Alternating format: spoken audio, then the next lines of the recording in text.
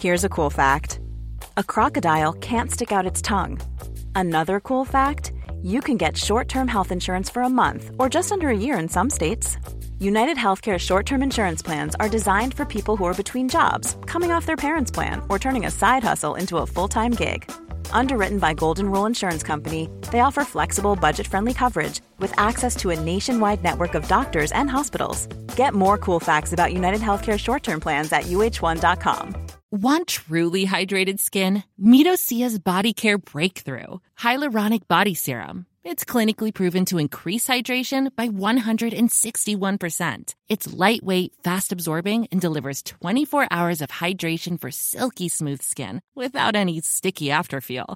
Treat your skin to clean, vegan skincare from Osea. Get 10% off your first order with code SUMMER at OseaMalibu.com. That's OSEA Malibu.com, code SUMMER.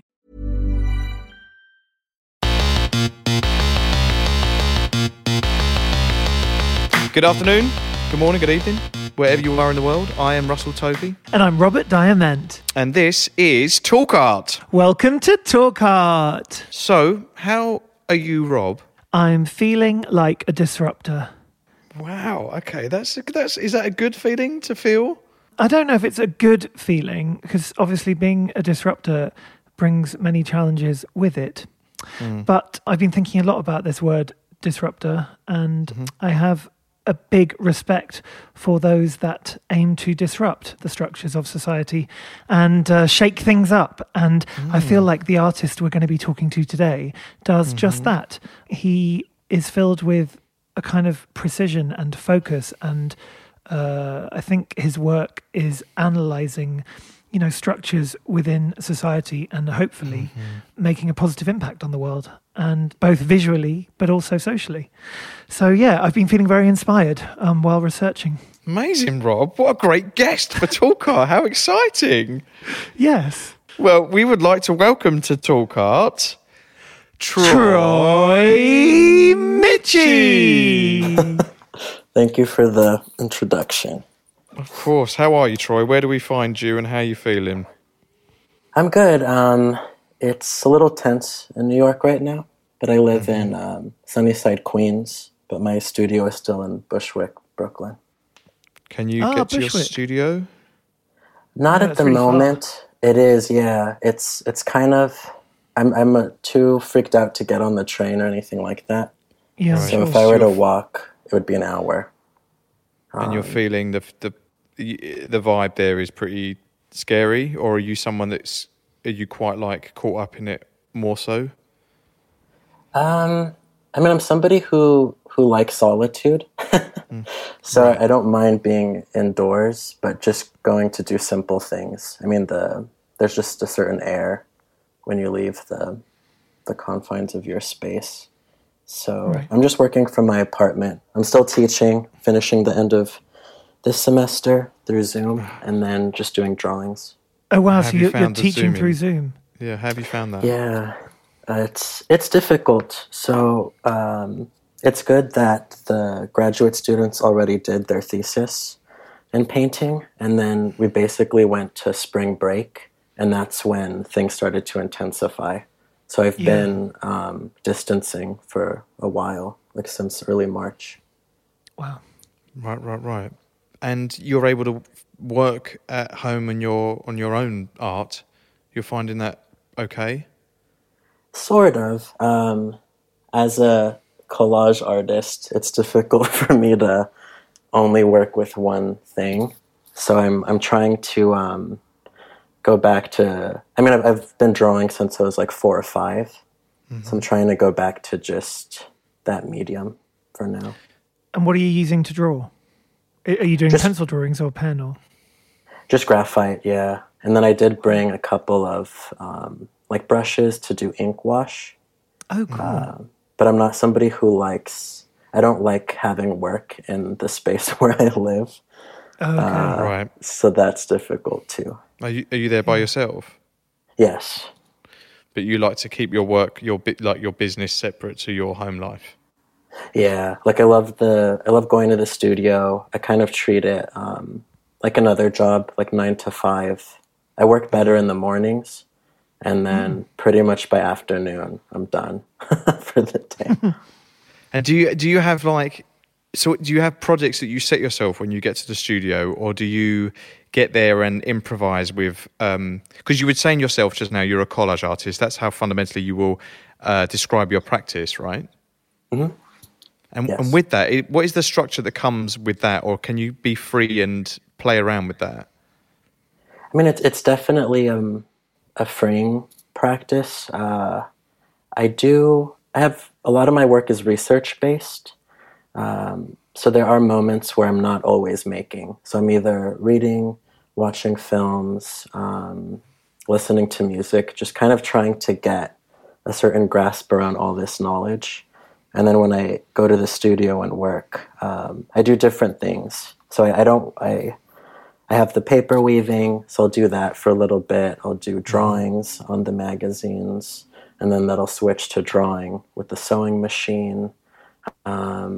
And then kind of each material that I use is kind of built up. So whether I have to paint paper that then gets glued in, collecting objects. So it is kind of, I don't know, there's like a lot of facets to just getting to the point of being able to make. Yeah. Well, let's break down everyone then, because every one of them is very unique to your practice, and the fact that you integrate every single one of them into your pieces makes them so striking, so particular to you. So let's talk about the magazines first of all. Your where you source the magazines from, and what the images are that you're drawn to that you then collage into your works. In the beginning, it was a friend who was giving me magazines. So I think at the time she'd go visit Portland, Oregon. And I don't know if this is true, but they had, I think, the largest erotic warehouse in the country. Really? Yeah. Good to know. I don't know if that's true anymore, but I would just tell her what I was looking for. And it was just predominantly magazines that featured men of color, which are difficult to come across. So when I was using those... vintage ones or contemporary? The vintage ones. So normally 70s or 80s. There's just what is it about that period? What is it about that time? There's an aesthetic to them. They're very interesting to look at just in terms of the layout of the pages. There's like a modernist type of design. And I'm really struck by the matte-ness of the ink. So they're not like super glossy, not super...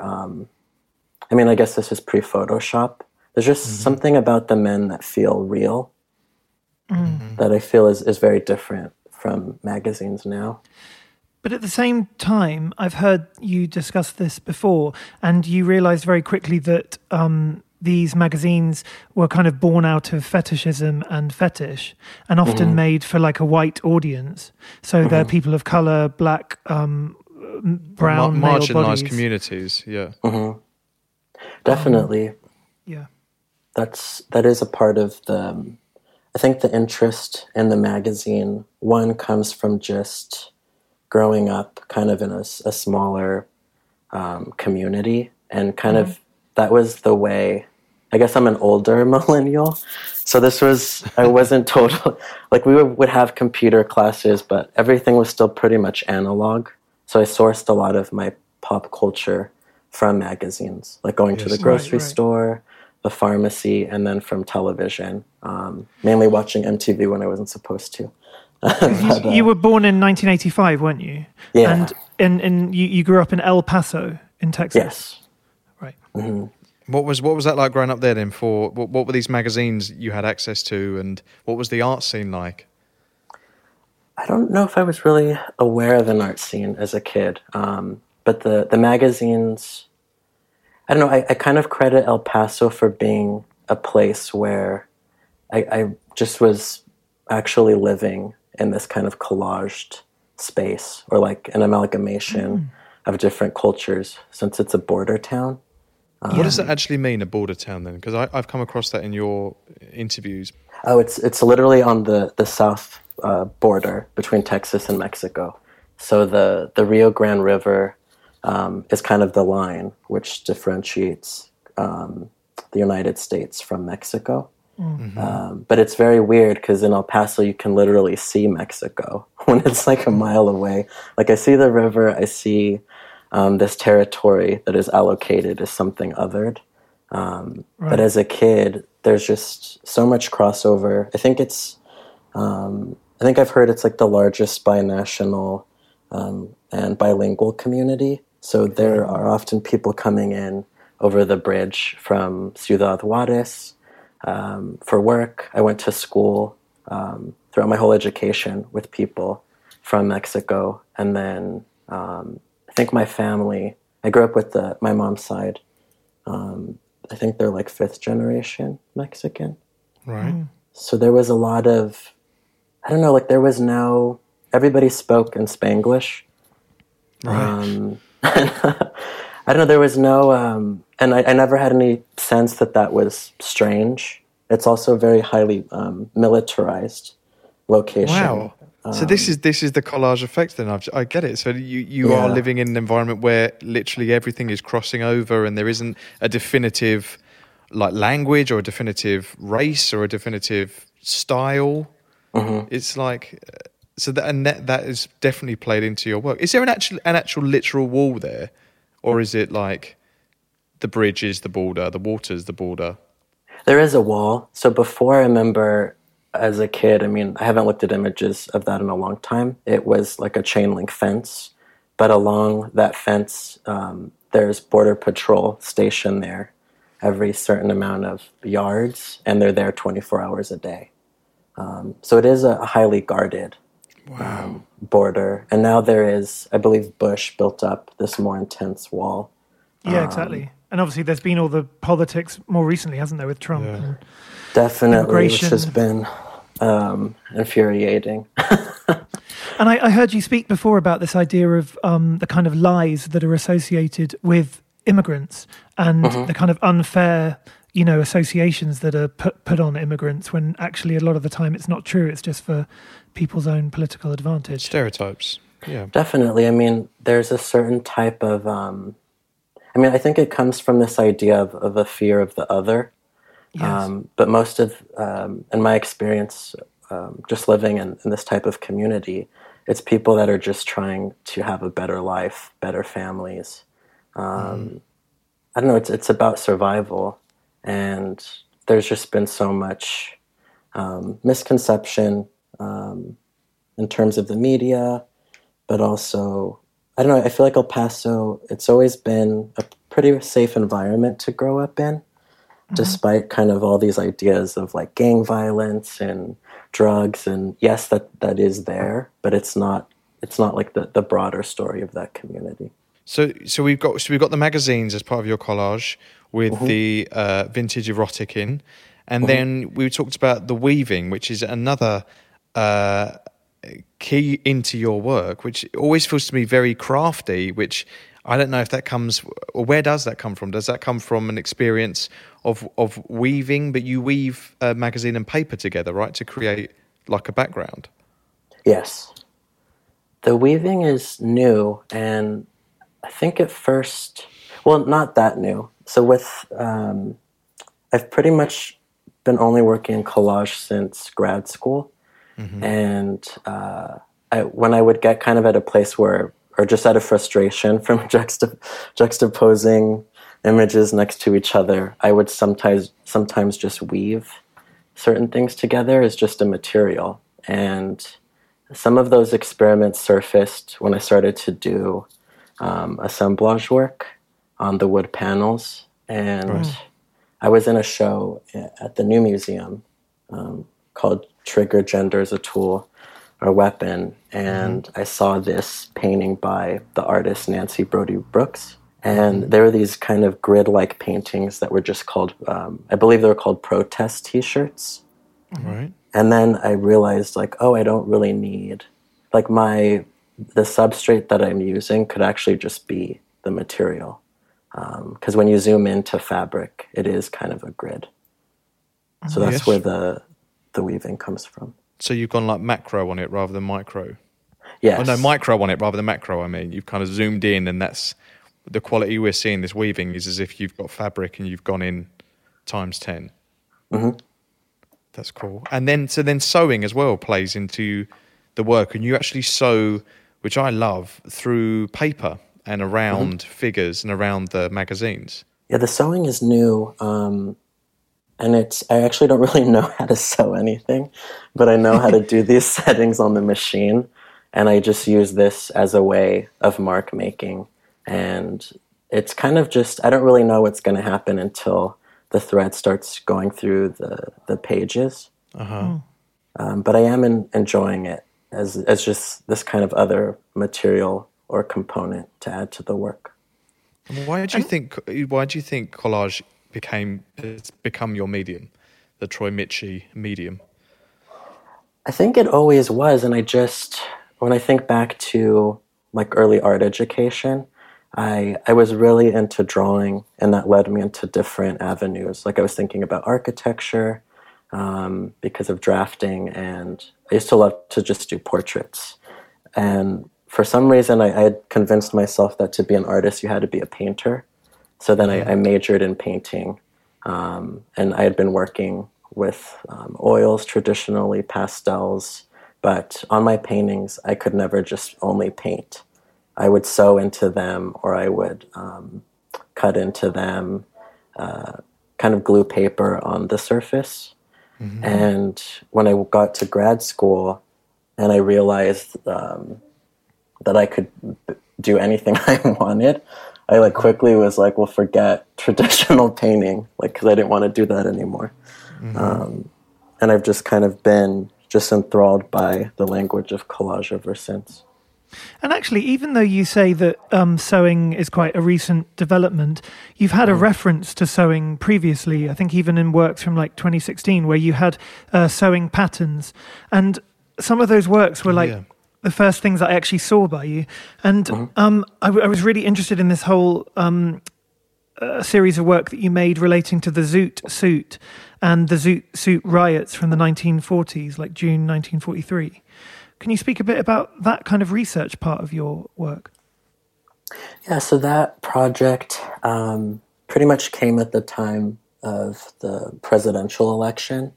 And I kind of was just in shock by what I was watching on the media, just kind of this harmful and problematic language to kind of, I don't know, it seemed like a way to kind of divide people.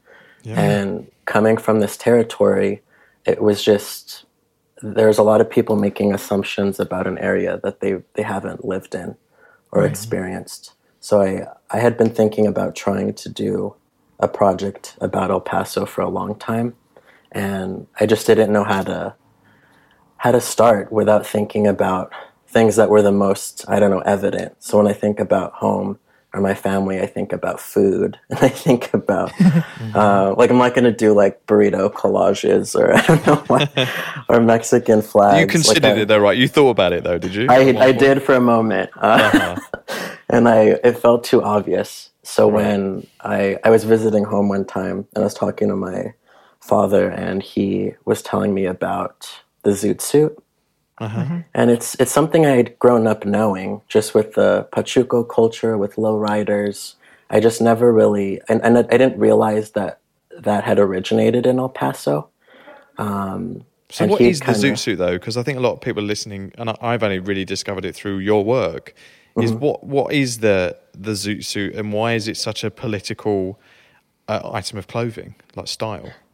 I mean, the Zoot suit is kind of considered to be the first American suit, and it was pretty much furthered through jazz culture by African American communities. They don't really know exactly where it originated, but I'm sure, with the jazz craze of the time, with Cab Calloway, the suit kind of started to appear, and it is. There's something so flamboyant about it, and almost armor-like, and also dapper. It's kind of like high-waisted, isn't it? High-waisted pants, suspenders with a very low crotch, and then it tapers at the ankles. And then you have a jacket with a very broad shoulder. It's almost like shoulder pads, isn't it? And a kind of long, loose jacket. So the jacket's kind of very distinctive in itself. Yes. And often they'd wear a hat with a feather. I mean, you can see examples in, if you ever have seen Malcolm X's, or Denzel's character as Malcolm X, they're wearing zoot suits there. Like Dick Tracy, I feel like that's a zoot suit, the mask. Got it. I almost feel like Bugsy Malone and that kind of thing as well. I'm thinking of the weasels in Who Framed Roger Rabbit. Do you remember all of those? Yeah, they had zoot suits too. That was totally, the zoot suit. Got it. Okay, cool. And by that point, it had become kind of so much part of popular culture in a way. But Yes. it originated in the 1940s. Yeah, I think like 1939. And it had a short phase and then probably phased out by like 43. Yeah. So Which was the how time does that of play these into your riots. work? Yeah, and how does that play into your work? And what are the riots? I mean, I kind of took on this as a topic to research, and the more I started to look into it, the more it related to everything that I'm interested in. So it was an American suit that was predominantly worn by men of color. I liked that aspect. It was also worn by women who, at the time, because of the war, they were starting to go back to work, right? Have factory jobs. So it was kind of the first time that people were allowed to wear pants, and that kind of came into this idea of self-styling. So it did feel like it crossed over a lot of lines in terms of race, class, gender, and that's what I found most interesting. Have you got a suit for yourself? Have you ever had one made or anything? Well, you've had them made as part of your work, haven't you?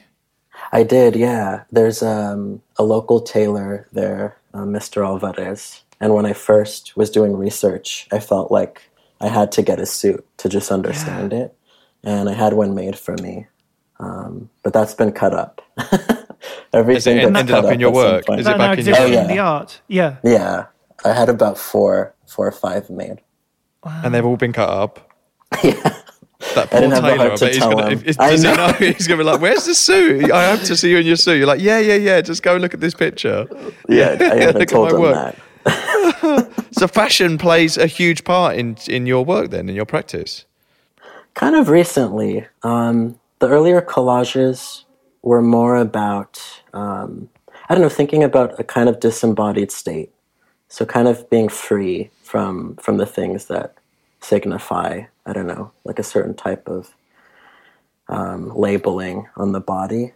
But I encountered just using a black body, that body is always kind of racialized. Like, I'm not sure it has the freedom of being neutral. Just thinking back to the whole, like the figure in Western art, and there's a distinction between like a nude white figure to a black figure. So I was always reluctant to add clothing because to me it signified too much. But when I started researching the zoot suit, it just kind of opened up this place where I'm at now. So it's been exciting for sure. I found it really interesting when I heard that you'd had these suits made and then you kind of deconstructed them and not tore them apart, but cut them up.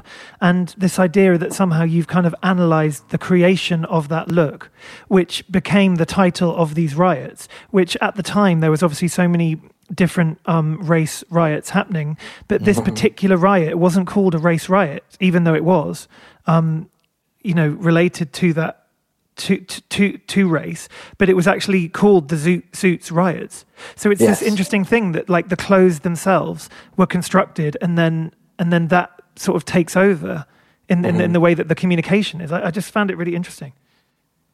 Yeah, and that's kind of what ultimately led to me cutting into them. So it's because of World War II rationing and just the changing atmosphere in Los Angeles around that time.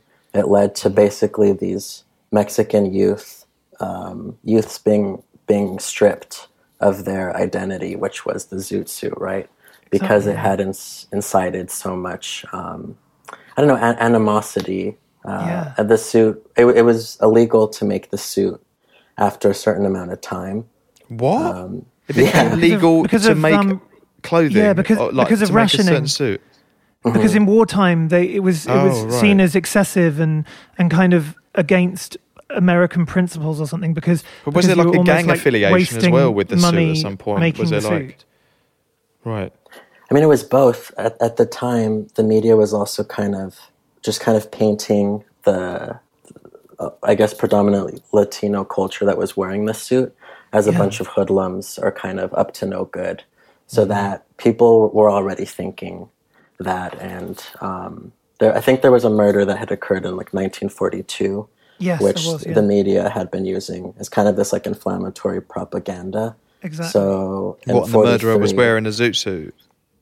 It was with some Latino youth, which I don't know if he was wearing a suit exactly or not. But I mean, it's called the Sleepy Lagoon murder.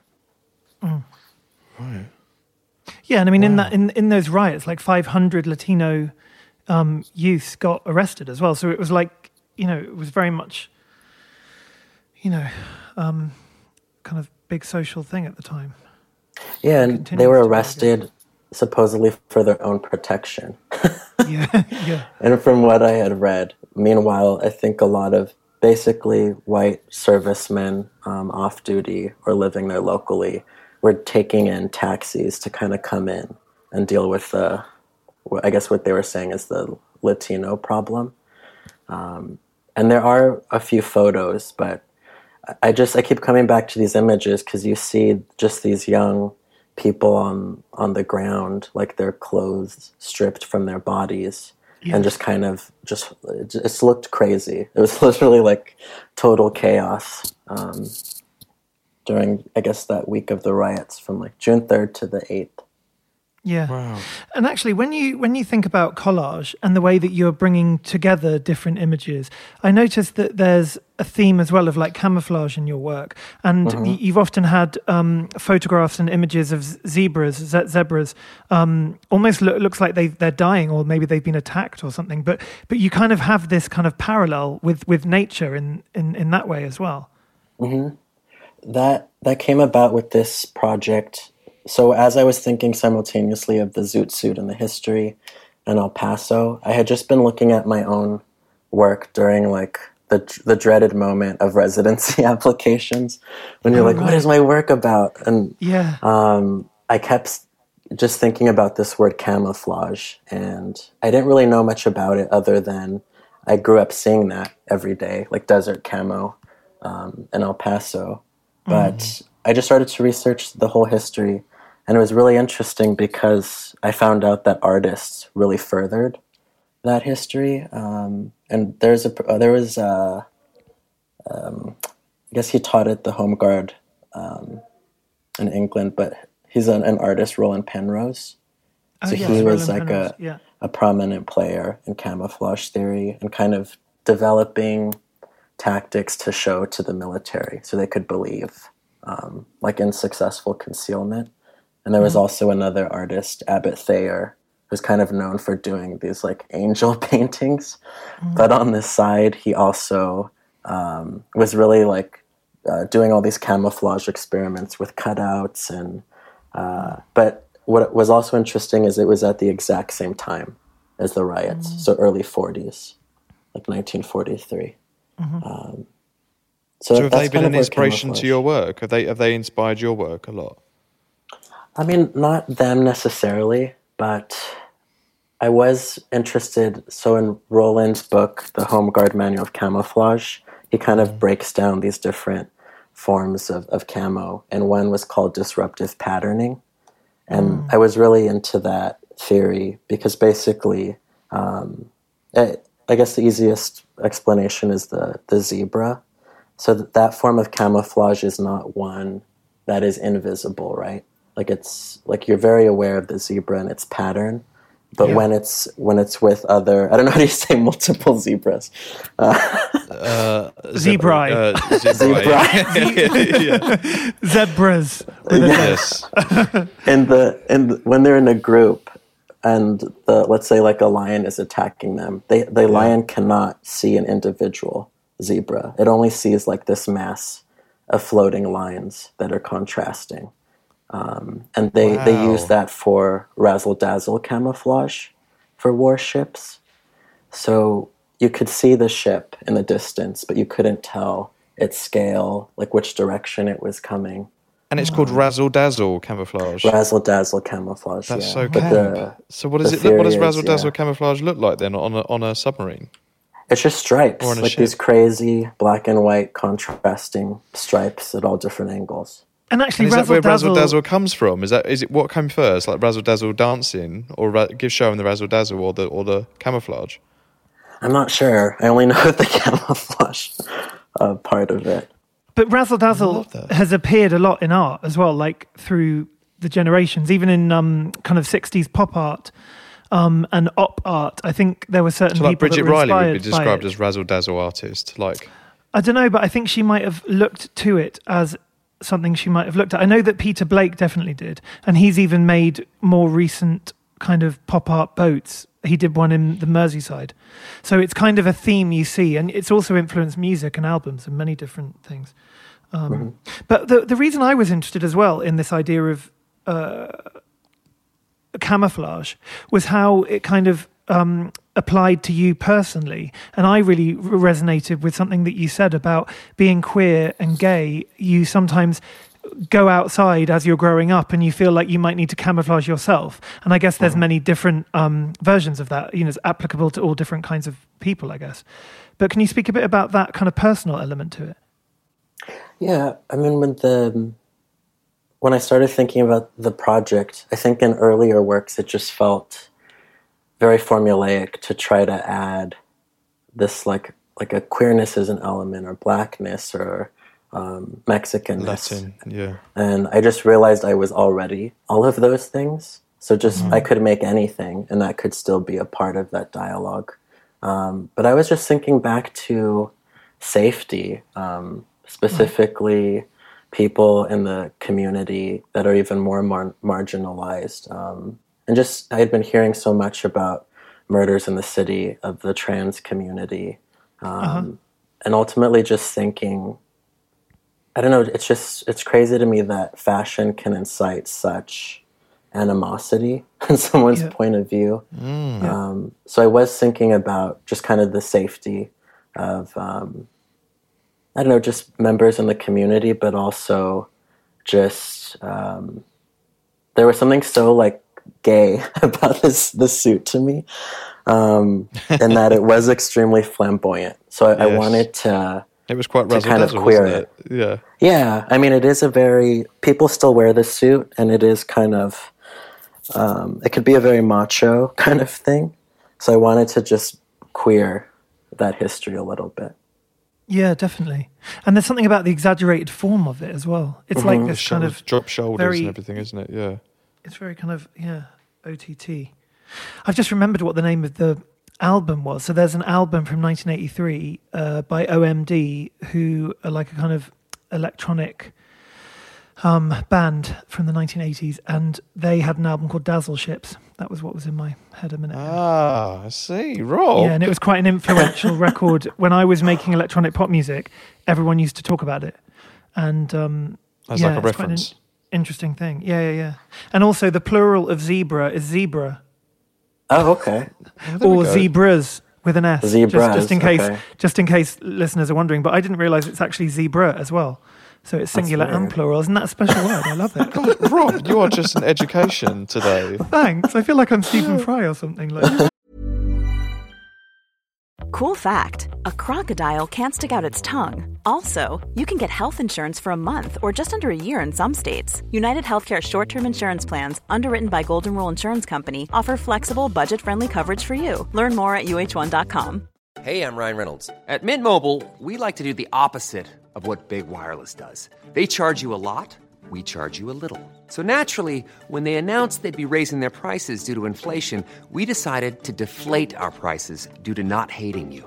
That's right. We're cutting the price of Mint Unlimited from $30 a month to just $15 a month. Give it a try at mintmobile.com/switch. $45 up front for 3 months plus taxes and fees. Promo rate for new customers for limited time. Unlimited more than 40 gigabytes per month. Slows full terms at mintmobile.com.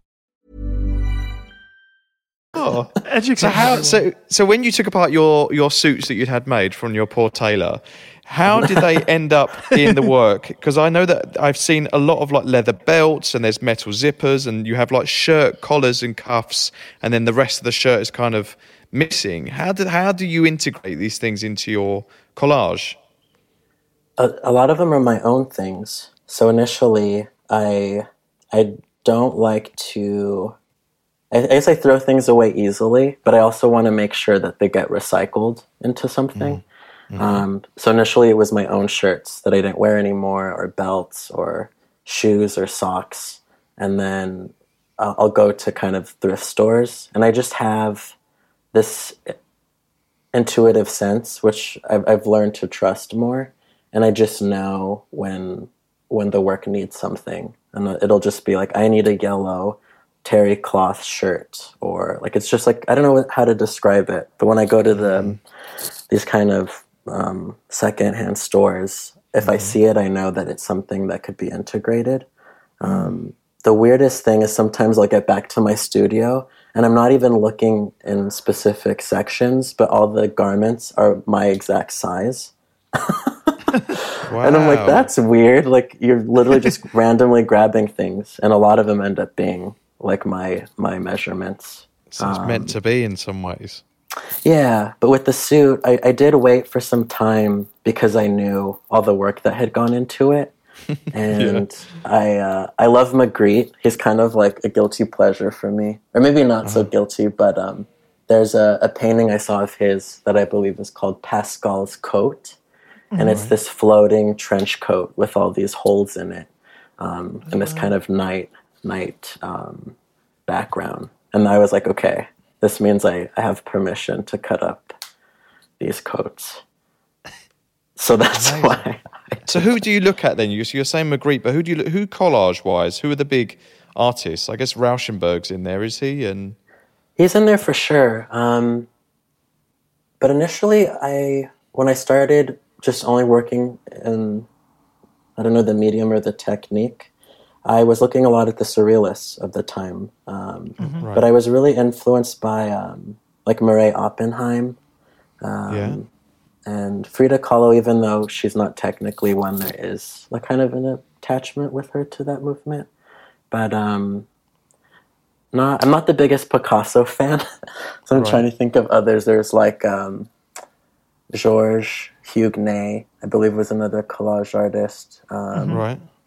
And then just looking at Dada, so like Hannah Hawk, John Hartfield, Kurt Schwitters, and then even kind of the, I don't know, my French is terrible, the Nouveau Realisme, or there was like a group of artists, so it was like Mimo Rotella, Jacques Vallée, and Francois Dufresne.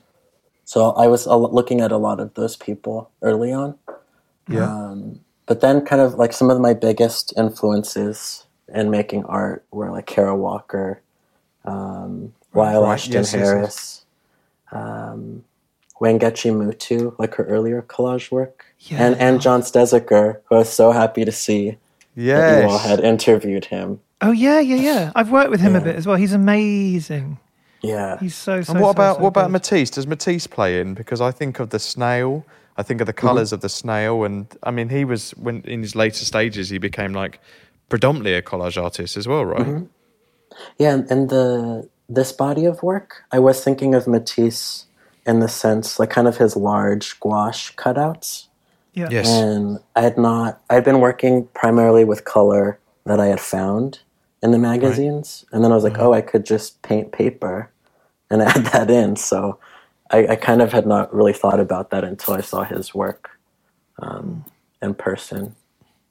Are they quite fragile, your works? Do you show them unframed or framed? How do they get protected? Because there's so many elements and there's so many pieces that they could be easily damaged, right? No, they're pretty durable, and I'm not precious with them. So I work on the floor mainly.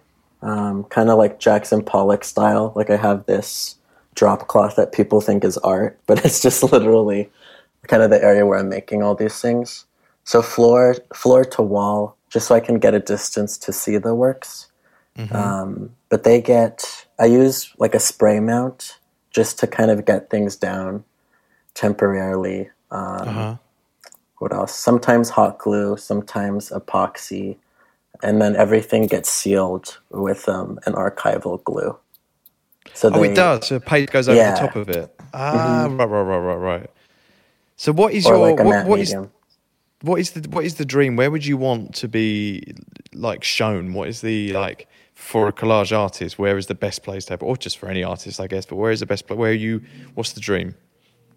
Oh my God, I don't know. I don't know if I've really thought about. I mean, to be included in the recent biennial, like that. Yeah, the Whitney Biennial. Yes, we loved your work. Yeah, that was Russell took me to it. That's where I saw your work. Yeah, stand out. That was so surreal, and just to be surrounded by, I don't know, just like really amazing artists that are working in collage, just historically. I don't know. How did that come about? What was the process of that? Like a studio visit and a couple of visits. So around the time with my first solo show at Company, I had I had known Rue Hockley a little bit because I'd done a residency called LMCC, and that's where I first met her. And she actually told me about this amazing book about Caribbean surrealists called "Refusal of the Shadow," which I really come back to a lot. But so I had met her then, like in 2014, and then she came to visit with Jane, and then it was just like a crazy year. So from that show, I had done a kind of an installation at Recess Art, and they came by to visit that, and I was like, like they are coming to a lot of my things, but I didn't think anything of it. And then they scheduled another visit, and then they had basically come to just tell me that they would like to include my work. Wow. Yeah, but then it was, you had to keep quiet about it for some time. Yeah, of course. Was it a game changer? Did you feel like after that things shifted? I mean, in a way, I feel like so much change has happened really since that show at New Museum. Yeah. And that was kind of, at the time, I was already working on this new body of work, but I'm really happy. So a lot of times, too, I just throw things away. Like I take them as experiments, like don't need them again. But I hadn't thrown away those particular works. So when they asked to put them in this show, I was so happy that I had it. You'd hung on to them. Of course. So I don't know, it's just been kind of a whirlwind. I really am happy with the gallery I work with at Company. Yeah, it's a great team. I love that it's a team of women, yes, which definitely reminds me of my upbringing. And the biennial as well. I mean, it's all just feels kind of surreal. Can we talk a bit about your titles? Because I love the title of your show at Company Gallery that was called Fat Cat Came to Play. And a lot of your titles also seem to reference very personal kind of, I don't know, memories or maybe even locations. But can you speak a bit about how you title your work? And is that an important part of the process? I really don't like titling things. Really? It's, you know what it is? Because it almost feels like you have to, it's like the work shouldn't be defined, but with the title, it's somehow defined by that. But I realize I can't have untitled 1, 2, 3, like on and on and on. So when I get to titles, I really kind of just mine music and literature, because I think those are kind of some of my strongest influences. So Fat Cat Came to Play was just thinking about the language of the time, like kind of this 40s dialogue. So kind of a cat being like the jazz player. Yeah. But also kind of a joke on that song, Zoot Suit. I believe it's Zoot Suit Riots. Yeah. Is that the song? And then other titles, I look to this writer, Gloria Anzaldúa, who is from Texas as well, and writes a lot about just kind of the landscape, being Latino, poetry, and what else? Chavela Vargas, this famous Mexican musician. So they do come from kind of things that I kind of have gone back and highlighted in books or just songs that I listen to a lot. Because I find them to be very evocative, actually. Like they kind of conjure up very sort of poetic moods or something. Like, I remember the title of your work called Pull a Comb Through Your Coal Black Hair, which to me just sounds almost like a poem in itself. Like, it's just the most perfect sentence. Yeah, where did that one come from? I love that one. I feel like that might have come from that song, or a song. I can't remember which one specifically. But originally, I wanted the show to be called Pull a Comb Through Your Coal Black Hair. Yeah, it's a beautiful title. Maybe but I do look a lot to poetry. I know, right? It could be like a retrospective in the future. And that work actually had movie posters in it, didn't it? Yeah. And flags and different things. Yeah. So really early on in the research phase, I was buying a lot of memorabilia from that film Zoot Suit, which I had grown up saying all the time as a kid. And that was kind of like a reference to John Steziger with his film stills. But also, when I was a painter, I was painting these large-scale movie posters for kind of B-grade horror sci-fi films. And then I was casting myself in them. So I've always let's go back to this. What was you doing? Where were you showing these posters, or was this just your own personal project? This was undergrad. So a lot of that work, I've just always been really into film. So like reading a lot of film theory and like photography theory, but just kind of I loved just the design that went into these posters. Yeah. And even you would paint yourself into the poster. You were there. Your face was on it. Yeah, so kind of casting myself as the other, or as the Frankenstein, or the monstrosity. And then I had kind of created these Mexican wrestler identities. So that work was really wild. Did you have wrestler names? Yeah, there was two. So there was one which was El Negro, and then the other one was El Pocho. Who was the best one? I mean, they were often fighting each other. Yeah, so who won most matches? Though? I don't know if anyone ever won. I think they just both got tired. No one ever wins, really, do they? These are the two parts of yourself, like fighting yourself. Battling it out. It's still continuing. It's an endless battle. Amazing. So what body of work are we into now? Because the last thing that I saw was a work of yours was this mobile of suits that you had at the Independent Art Fair this year, which is I think called The Invisible Man, was it? Which again is an amazing title.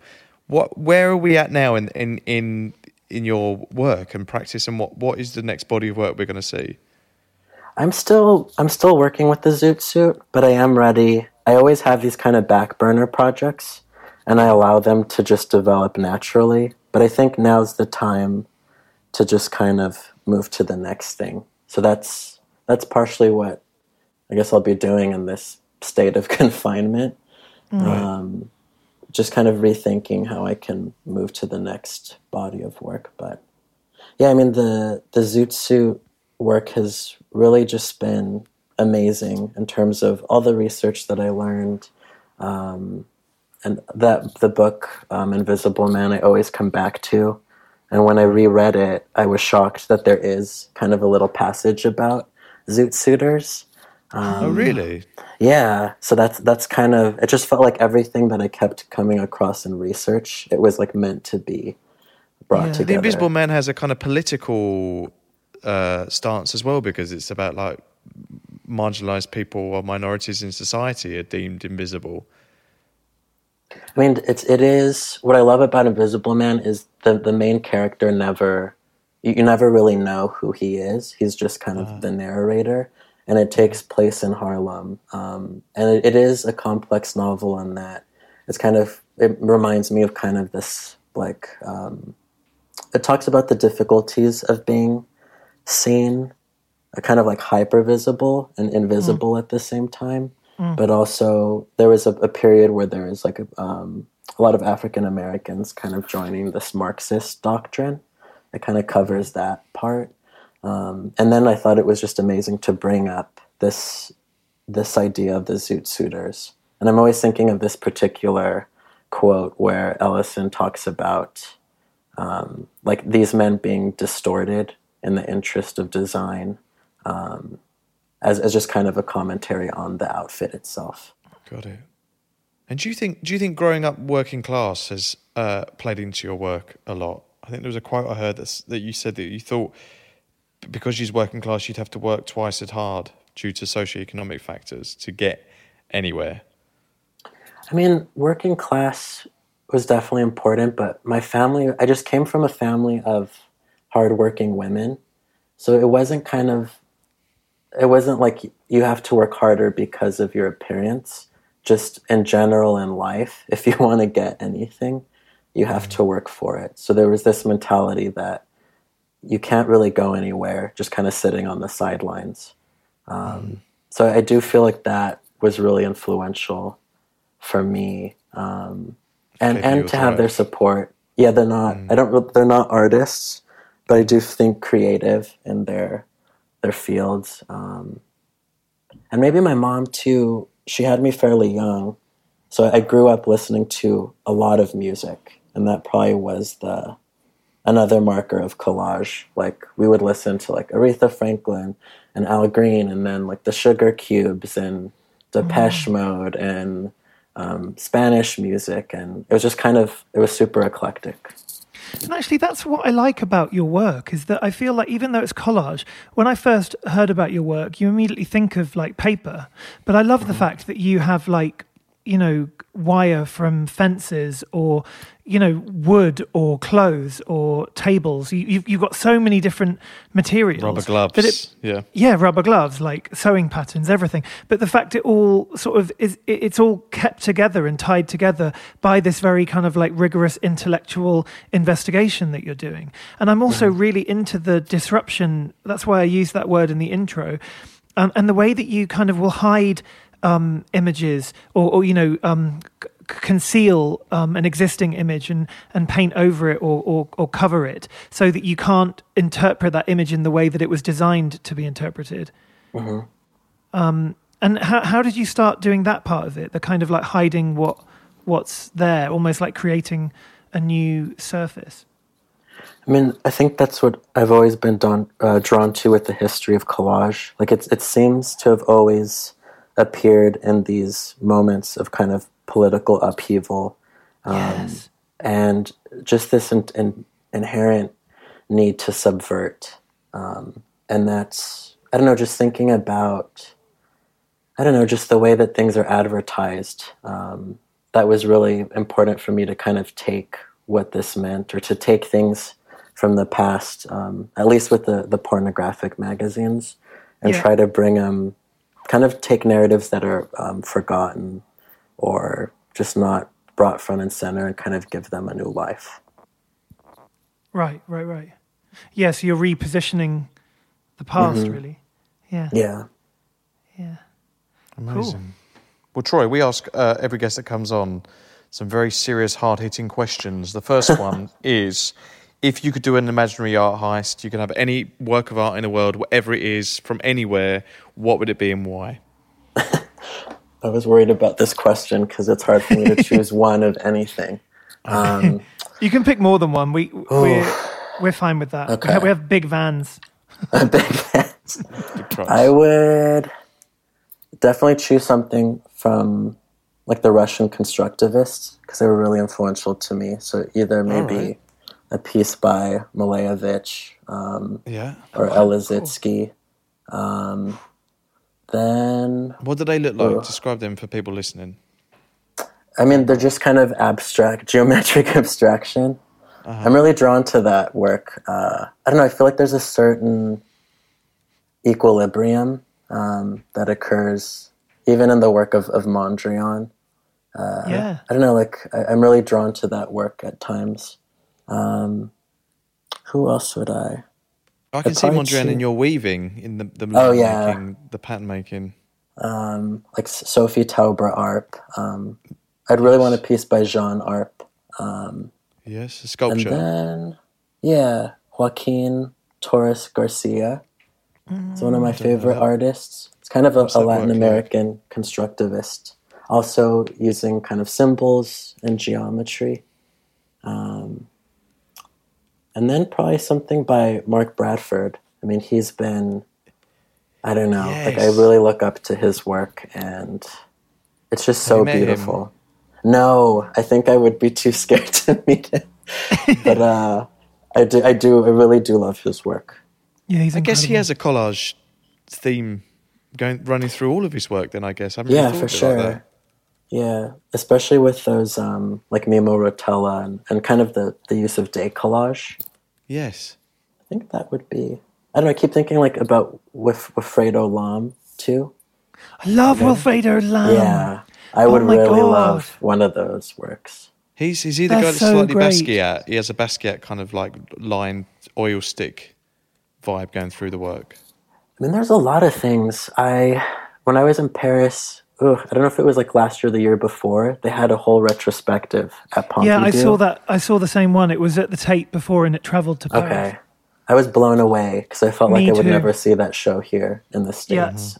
Yeah. He's just sculpture, painting, prints. Really prolific artist and amazing style. I even love the early paintings that he did as well, like the kind of Mm-hmm. more traditional ones, more self-portraits.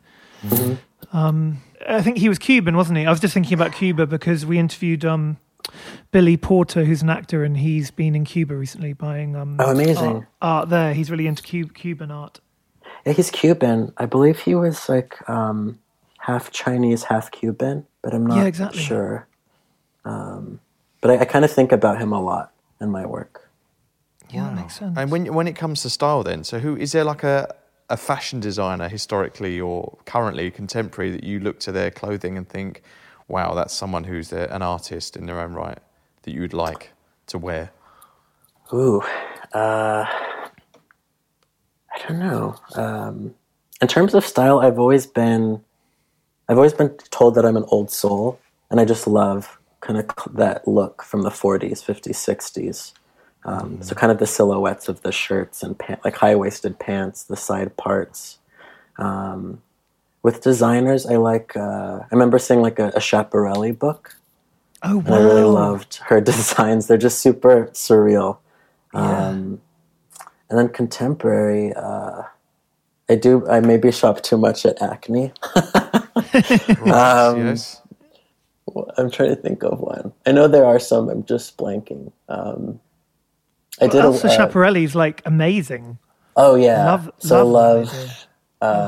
Schiaparelli, early Pierre Cardin.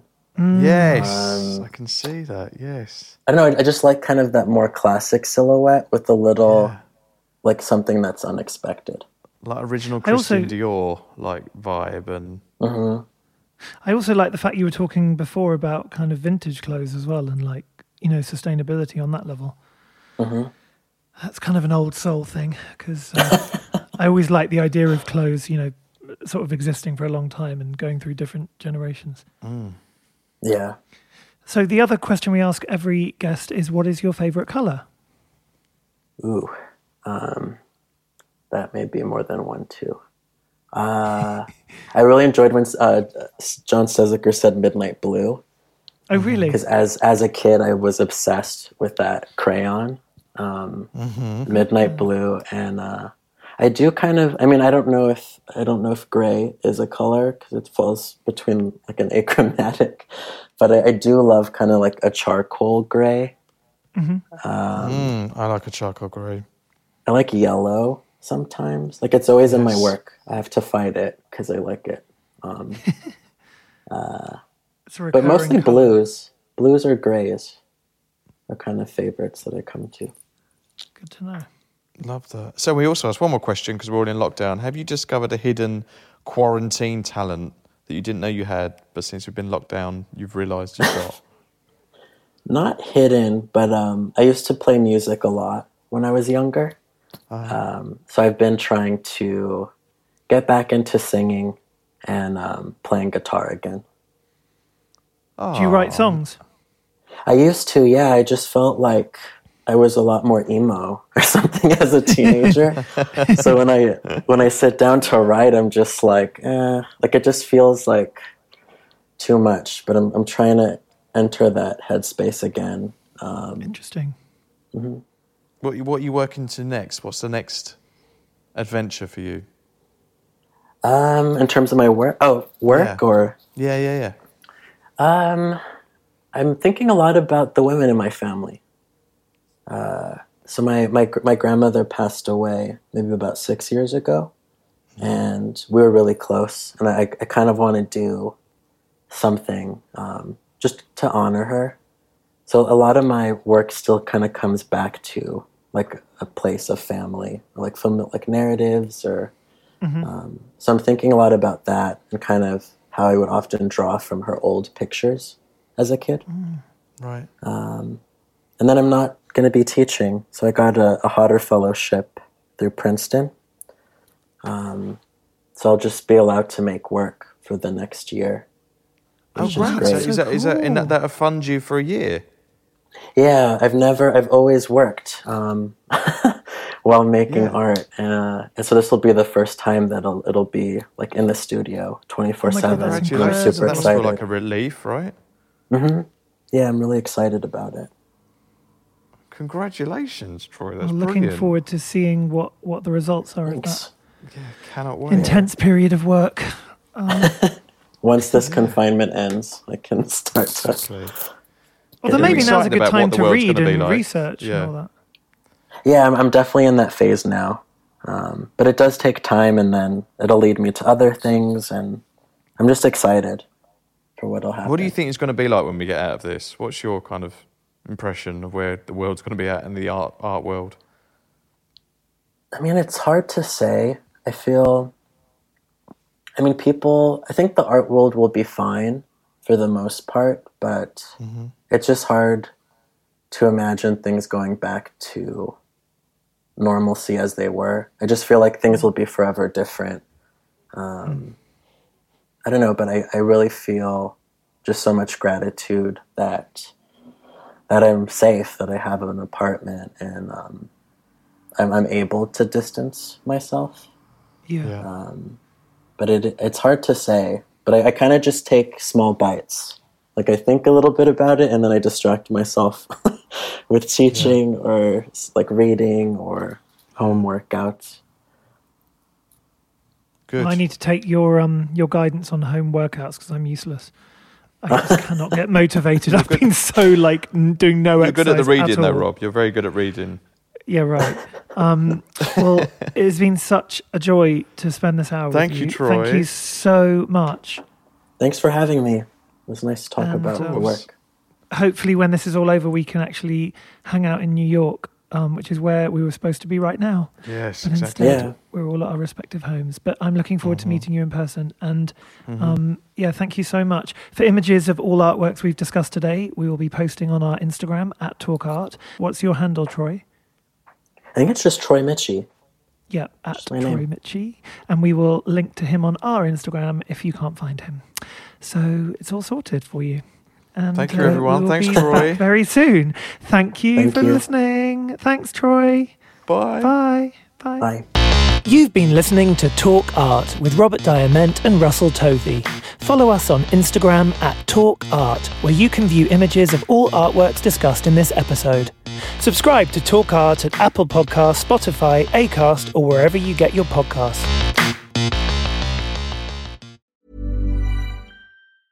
Even when we're on a budget, we still deserve nice things. Quince is a place to scoop up stunning high-end goods for 50 to 80% less than similar brands. They have buttery soft cashmere sweaters starting at $50, luxurious Italian leather bags, and so much more. Plus, Quince only works with factories that use safe, ethical, and responsible manufacturing. Get the high-end goods you'll love without the high price tag with Quince. Go to quince.com/style for free shipping and 365-day returns.